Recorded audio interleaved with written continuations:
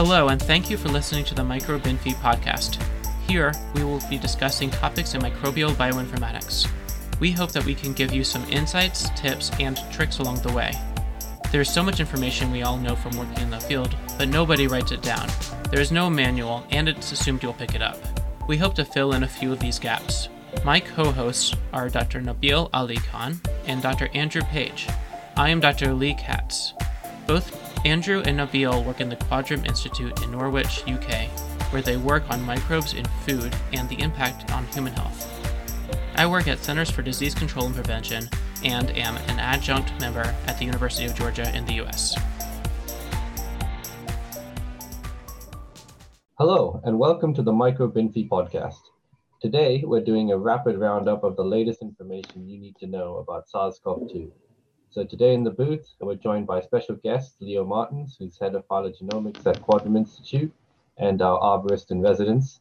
And then there's always, Lee, Andrew, and myself. And guess what? Everyone's working on SARS-CoV-2 now.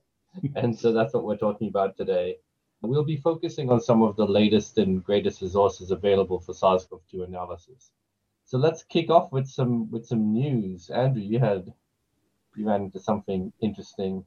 Yeah, so I thought it'd be a very quiet week because a week ago, right, all the focus was on other things than genomics. I thought, great, we can actually get some work done in peace and quiet and everything be fine. There's the vaccine wars. Only a week ago, we're kicking off late on a Friday night. The European Union drunkenly kind of wandered into this minefield of Northern Ireland politics. And my God, that if any Irish person had been anywhere near that, they would have told them that it was a very bad idea. But of course, didn't happen. Then, there's a huge hoopla over all of that. And, we had vaccine wars kicking off and great. But unfortunately, there's been a huge amount of progress now in genomics, and everyone wants genomics, SARS-CoV-2 genomes for all their work, and everything is about variants. And my God, it's been a very busy week.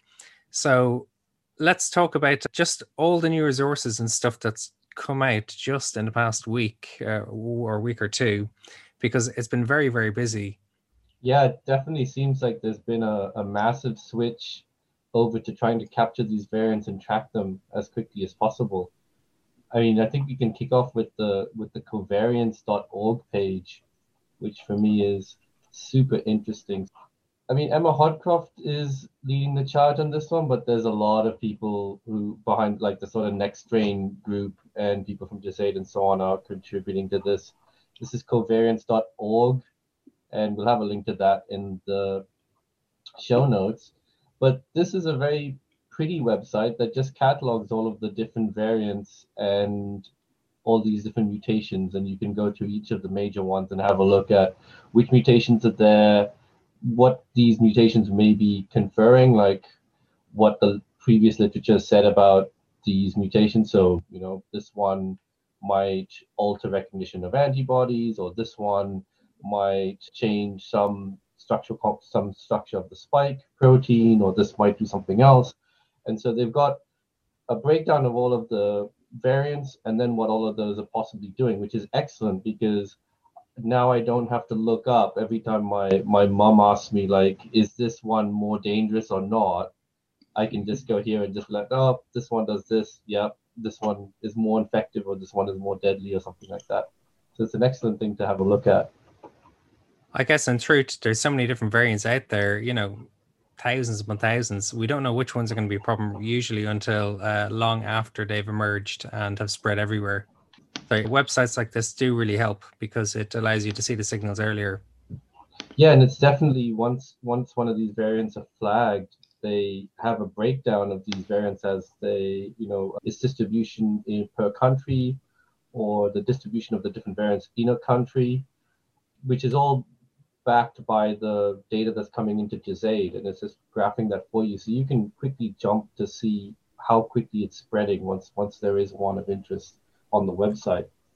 And it's good to see now that lots of countries are now contributing more so than they had in the past. I don't know, were they hiding data away in the basement, or if they just weren't doing sequencing, but it's good to see that there is more distribution around the world of sequencing because, the UK is dominated a lot. And if you look at some of these signals, you might think, oh God, the UK is like the center of death in the world, and plague for COVID. But actually, it's just they're the ones, doing the most sequencing. And so a lot of stuff is biased towards them.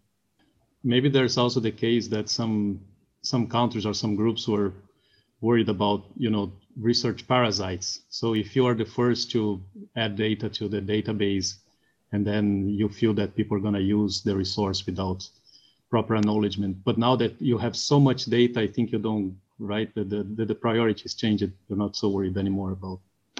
Yeah, it still is a big problem when people complain about it. I complain about it as well all the time. But, well, it's that trade-off for being really open and getting stuff out there quickly and, maybe getting scooped. It's an unfortunate bit, but public health is more important than retrospective academic research and credit. So another really cool report in the same kind of vein as the covariance stuff is Anya Toole has a fantastic daily report on COV lineages. And so she's gone through the major variants of concern. So that would be, I'm not going to use the place names because that's super controversial, but you have the B117, which is associated with United Kingdom originally, and then you have B1.351, which is associated originally with South Africa, and then you have P1, which is associated with northern Brazil. So she's been tracking things like, say, passenger numbers out of countries, during the time when those lineages are expanding, and what countries they've been identified in. So you can kind of predict where are the holes in the world and which countries are probably most affected. So, for a while there's one particular country, I think Poland, which had huge numbers of passengers from the UK, but zero recorded cases of the UK variant. I was like, that's a bit of a problem there. Clearly, the surveillance there hasn't picked that up when it should be. And you can see that with some data reports, it does give kind of an early warning and an indication of the spread. And it's quite interesting, some of the places where these variants have been found, the P1 has turned up in the Faroe Islands. Now, the Faroe Islands, if you don't know, are these teeny tiny little islands in the northern Atlantic, just kind of, I suppose, north of Scotland. That's how far away they are, and with a tiny, tiny population, the population of a town, more or less. And somehow they have a variant popping up there, but they've obviously got a strong surveillance system there that picked it up. Oh, just a stupid thing. I just learned that my geography sucks, and wow, Faroe Islands. But you actually pronounce it correctly. It's interesting because sometimes there's football matches, international football matches, between local countries, particularly in the run up to the World Cup. Now, Lee, you probably don't understand any of this as an American, but football is in soccer. So yeah, there's occasionally football matches, and you'll have England playing like Faroe Islands, and it's like a population of 60, 70 million versus a population of probably 50,000, and it makes for a very, very uneven game. But they're a country, so they get to be represented in that way. There's a joke from my university, Emory University, that our football team is undefeated, and that's American football. And there is no football team. That's as much as I understand from football or American football or soccer or whatever you want to call it. It's like sequencing, no sequencing. Sure, you've got no problems. So yeah, I really like the Covling stuff from Anya. It's her and the rest of the guys up in Edinburgh putting this together. It's fantastic stuff. It's not just the spread of the lineages, but they've actually merged it with sort of anecdotal reports of it moving to, reputable people mentioning this stuff on Twitter or local newspapers or so on. And they've even pulled in what the travel, sort of the number of passengers traveling from different countries, just because that data is available, who travels to where. Now, even if you don't know that a particular variant is in that country, it's quite likely that it's going to jump between countries that have a lot of passengers flying back to the forwards. We're starting to get into this minority report thing where we can predict possibly where it's going to spread next, because we're aggregating all of this different information. And it's presented really nicely. A lot of these plots are the kind of things that you can just copy paste straight to the newspaper of what's going on. And I think it was interesting to see for the B1 351. Was it that one that wasn't reported in the US and then it was reported? Like, I first saw it on this website because this is just running automatically in the background, pulling in new genomes and just generating the figures. Is that the South Carolina one? Yeah, I think it was the South Carolina one, yeah. That just flagged up on the website. That was the first place I saw it. So following on from that, there have been some recent updates to MicroReact. Now, MicroReact is, again, another visualization program that is showing you the tree and the timeline and the spatial positioning of all the different samples.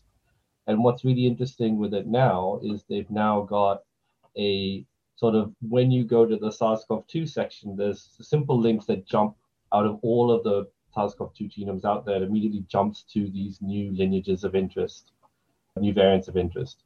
And then you can just see exactly how those are spreading on their own. So that was one of the new updates. So that's from Anthony Underwood and the rest of the guys at CGPS.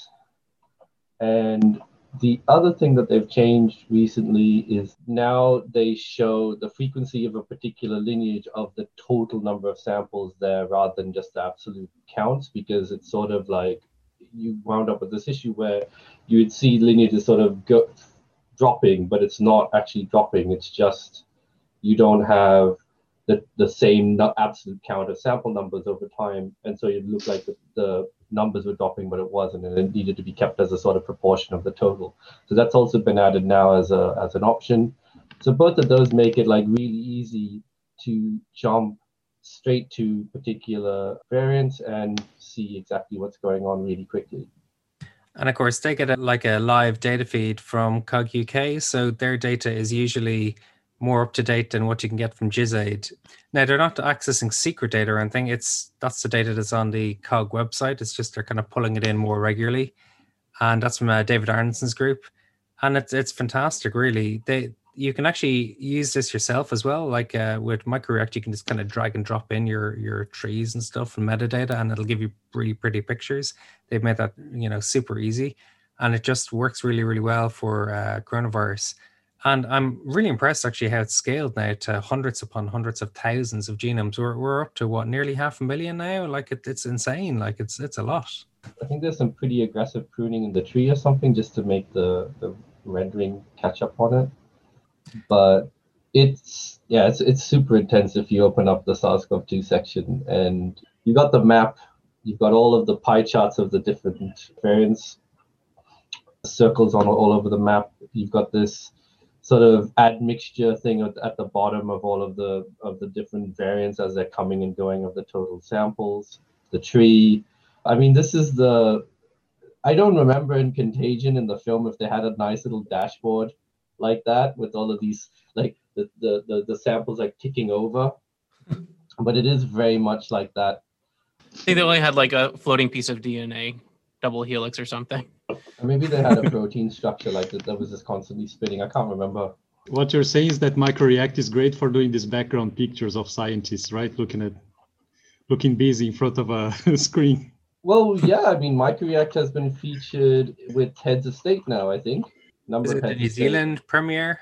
Yeah, New Zealand PMs had a look. I think the UK Prime Minister's also stood in front of it, but don't quote me on that. I think he also has. There's a few pictures of that. So, it looks nice, but I think the most important thing is that they've changed aspects of it very quickly to adapt to this new life cycle now where we're pulling out individual variants, and now you can not only just have pretty pictures, but you can actually find out what you want to know very quickly. So another thing that's arisen this week is different variants of concern or lineages of concern getting different mutations from other lineages of concern, or them arising independently. And it's now emerged that some people have made up special names for some of these mutations, like N501Y is now Nelly, as in Nelly the elephant. So that's the one that is present in the UK, in the South African and Brazilian lineages, in fact, all of the variants of concern. And then you also have EEK, which is E484K, which is another very interesting one. And actually, So that is in the B1.351 for originally discovered in South Africa, and also in P1 originally and P2 from Brazil. And that, I think, is associated with some vaccines not maybe working as well as they should, or they hope. And that has now been found in the UK in our own homegrown UK variant B117, which is quite interesting because these mutations are arising independently and unfortunately are probably going to make things slightly worse. So I've heard EEK a couple of times, and you explained it, but also it still went over my head. Can you say it one more time how EEK got its name? EEK is E484K. And when you kind of look at it written down, you think, oh, okay, yeah, that is EEK. I don't know if it's a thing in America, but in the UK, people have personalized number plates and they have to have kind of letters and numbers in particular combinations. So people kind of make words out of these things, you know? That's the same thing as with Doug, Douglas, and Dan? Yes. E614N. My God, now we need another list of all of the colloquial names for these variants. Yeah, so there is a few really good useful resources out now. One of them is the Climb Arctic Workshop online resources. So that's like a course that is run for 133 people from like more than 30 countries. And it has, there's YouTube videos up, there's homework you can do and do assignments, just to give you a kind of quick introduction into all that is how to analyze data, you know, your Arctic sequencing data. So you've got really great people like Josh Quick, who developed Arctic, and you got Anya O'Toole and Verdi Hill, who've been developing Pangolin and Civet and Llama, and all the other people, you know, who Nick Lohman. There's just it's like all the rock stars of the SARS-CoV-2 world have come together, and that's super handy. And I know, Lee, you said you have some resources as well. Yeah, CDC recently came out with a COVID-19 genomic epidemiology toolkit.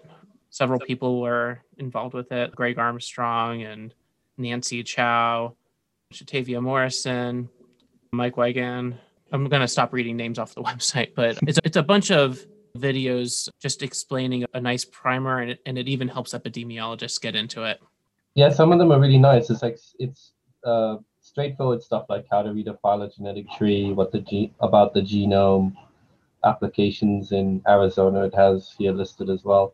So this looks like super good primer, especially for folks who haven't really dug into genomic epi that much to kind of, you know, try and get their head around it. So that's really nice. And I think if you put that together as a primer for the workshop, which is more practical, the Climb Big Data workshop, then we'll be able to press out some pretty well-rounded analysts pretty quickly with these sort of resources. I guess training and all that hasn't caught up because all the people doing this, you know, it changes every week, it seems, but also all the people doing it are super busy coping with a million different samples coming through the door that they have to get out and analyze and whatnot. And it's constant firefighting. So, you know, sitting down for a few weeks to, you know, fine tune a training course is going to be very difficult for a lot of these experts.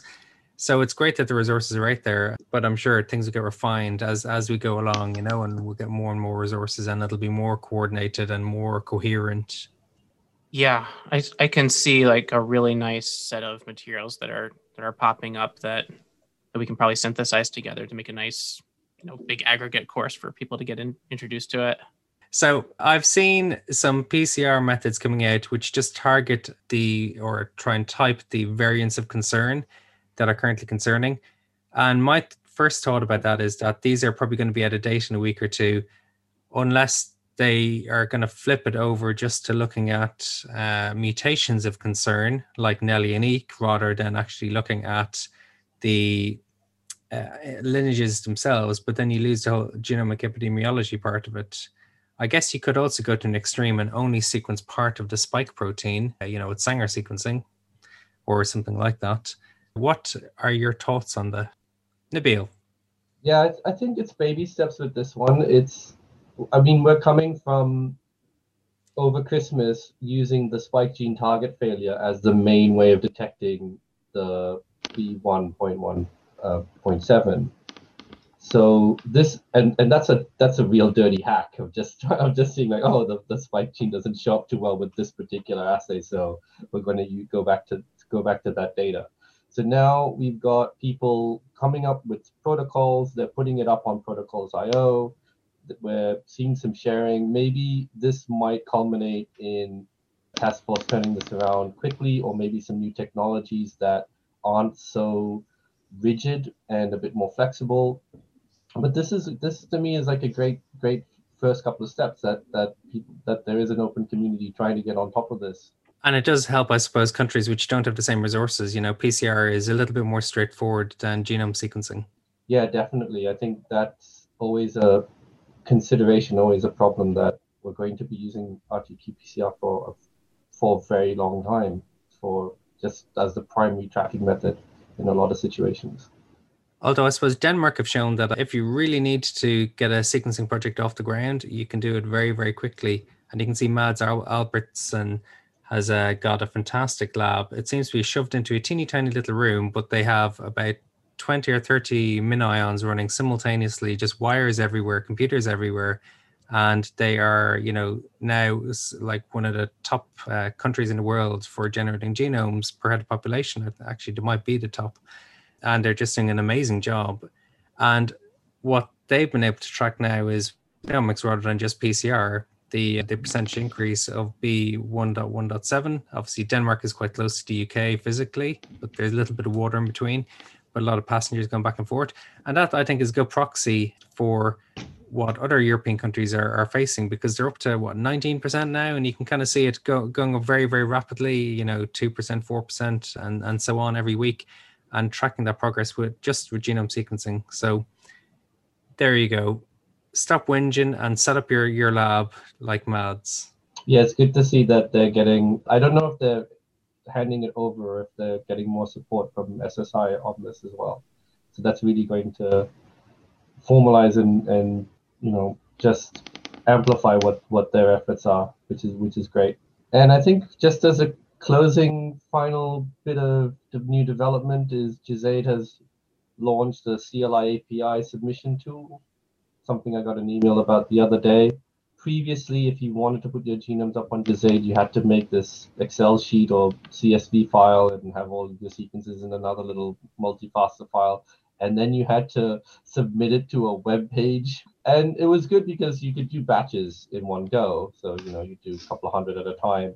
But it wasn't programmatic. It wasn't something that you could just have as you generated consensus sequences, that you could just flick it over to them. But now they have allowed an API to do exactly that. And that's going to be excellent for turnaround of genomic information. So all of the resources that we've been talking about, except for the PCR resource, is going to be that much faster at picking up what's going on, because the data, people will be able to submit the data that much easier. That's all the time we have for today. We've been just talking about some of the cutting edge SARS-CoV-2 resources. And yeah, special thanks to Leo for joining us. And we'll see you all next time. Thank you all so much for listening to us at home. If you like this podcast, please subscribe and like us on iTunes, Spotify, SoundCloud, or the platform of your choice. And if you don't like this podcast, please don't do anything.